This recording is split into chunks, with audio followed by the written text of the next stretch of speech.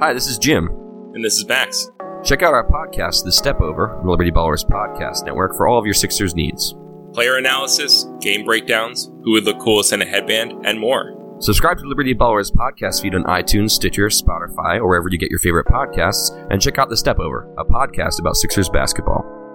Mostly.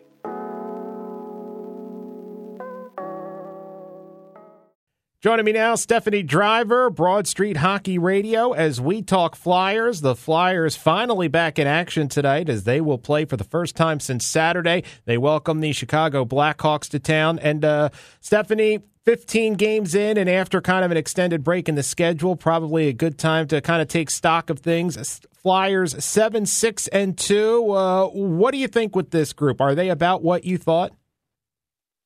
Yeah, I thought they were roughly a 500 team. They've got a lot of young kids, which everybody knows.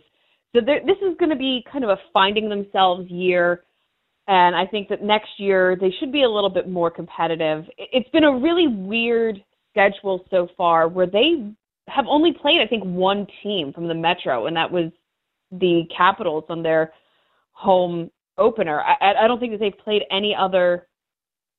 Really, it's been mostly Western Conference teams. So it's a very weird schedule where it's a lot of teams that they don't see that often. They got their entire Nashville year quota in the first 2 weeks of the season. So it's just a really weird schedule. I'm very glad for the break because they've been banged up and they've needed some time off. So in terms of the record and where they sit, probably where I expected them, yeah.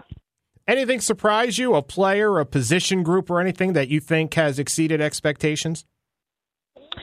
That top line. I wasn't sure what to make of Claude Giroux at wing. I wasn't sure what to make of Sean Couturier as the 1C, but it's worked. And I've given Dave Haxtell a lot of flack for his decisions over the past year and a half.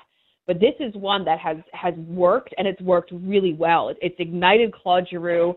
It has sparked Sean Couturier, and Jake Voracek is just continuing to do the things that he does really well, which is dominate the puck and help transition into the offensive zone and make plays, and it's worked out really, really well. Tonight, Chicago comes to town, and kind of going along with what you were saying about the schedule, this will be the second time in about 8 days they'll play the Blackhawks as they already wrap up this season series. Flyers lost in Chicago 3-0. What did you take out of that matchup, and what do you see tonight? They need to play a little bit more physical. They were getting banged around that game. I don't remember if it was Taylor Lear or Travis Konechny. Somebody took a really bad hit, and there was just no retaliation. Gudas went down in that game and didn't come back for the next few.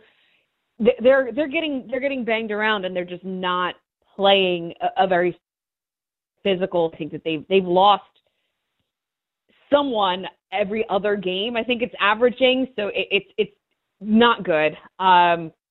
They need to start the game a little bit quicker. They went down really early and just could not come back. You can't play from behind with a team like the Blackhawks, and they're going through their own growing pains right now, but they're still a dominant team. They still have Jonathan Toews. They still have Patrick Kane. They still have the really strong defense. So you just can't play from behind like that with this team. Stephanie Driver, Broad Street Hockey Radio, joining us on Reporters Roundup as we get ready for the Flyers and the Chicago Blackhawks tonight at the Center. Stephanie, if someone wants to check out more of your stuff, what should they do? So you can listen to Broad Street Hockey Radio at broadstreethockey.com. We're also on iTunes and SoundCloud, and you can check out Yelling About Sports also on iTunes, not quite on SoundCloud yet. Stephanie, thanks for the time and insight. Thanks so much, Matt. Hello, I'm Spencer Hall from SB Nation, and I want to tell you about my new show, It Seemed Smart. It Seemed Smart is a show about people doing things that, for some reason or another, seem smart at the time. Those things might include doing a little cocaine and driving a bike up a mountain. Or, I don't know, Maybe racing 100 miles per hour across the country in the middle of the night with no one's permission. Or even stealing a bat from an umpire's room in a Major League Baseball park. Check it out, and if you like it, tell a friend. I'm Spencer Hall. Don't do anything smart.